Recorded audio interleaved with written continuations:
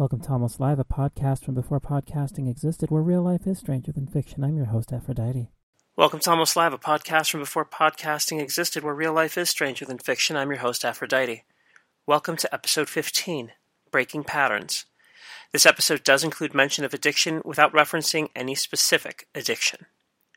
Our lives are structured around patterns of behavior. The alleged ideal pattern for work is wake up, grab your coffee, go to an office, return home, lather, rinse, repeat 5 days per week for 48 to 50 weeks per year. Yes, this obviously is pre-COVID. The COVID-era pattern of this job just drops the travel to and from an office. Most of us don't have lives that are structured that way, either because we want such a job and can't get it, or because the work we need to do is not a 9 to 5, such as most service work or gig work, which is far less structured.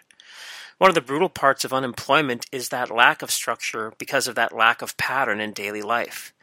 Time becomes an awkward thing, and human brains are keyed to find some kind of pattern even when one isn't there. Medical and psychological research recognizes narrower versions in the forms of pareidolia, apophenia, and the clustering illusion, all of which involve the brain recognizing some pattern that isn't there.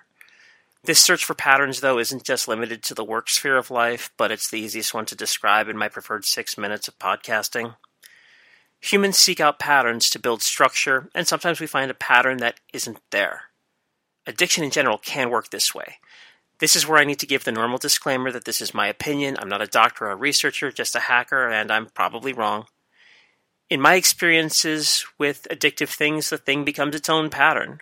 When stressed, I can fall into a pattern involving something addictive because at some level my brain recognized, past tense, that pattern included some part that made me feel better. Those addictive patterns do not result in feeling better anymore, but my brain latched onto that past good feeling to justify me engaging in it. I don't feel shame or embarrassment over this. I'm human, I make mistakes, but I can also recognize the errors that lead into falling into that pattern and do what is possible to prevent it from happening. It's a logical follow-up to the concept of those who fail just try it, those who succeed just do it. Trying to break ingrained patterns is hard.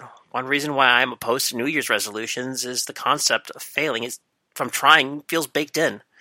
Decades of research has shown a success rate of less than 20% for the common resolution of losing weight, for example.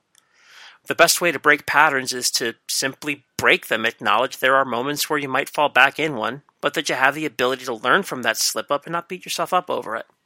We all goof up. It's not a character failing or a sign of catastrophe, it simply is. You fell down. If you need assistance, ask for it. Get back on your metaphorical feet, go from there. As I record this, it's still New Year's Eve, and I want to say special thanks right now to 2 writers. Doug, turns out my answer to life, the universe, and everything indeed is 42. And Joe, granted 4 is 2 plus 2, but it would have been nice to not have fire, destruction, taking things back, rebirth, sadness, pain, and joy, not ram so hard into each other. But what can a hacker, dreamer, builder, maker that's an agent of chaos expect? I hope you have a fantastic new year.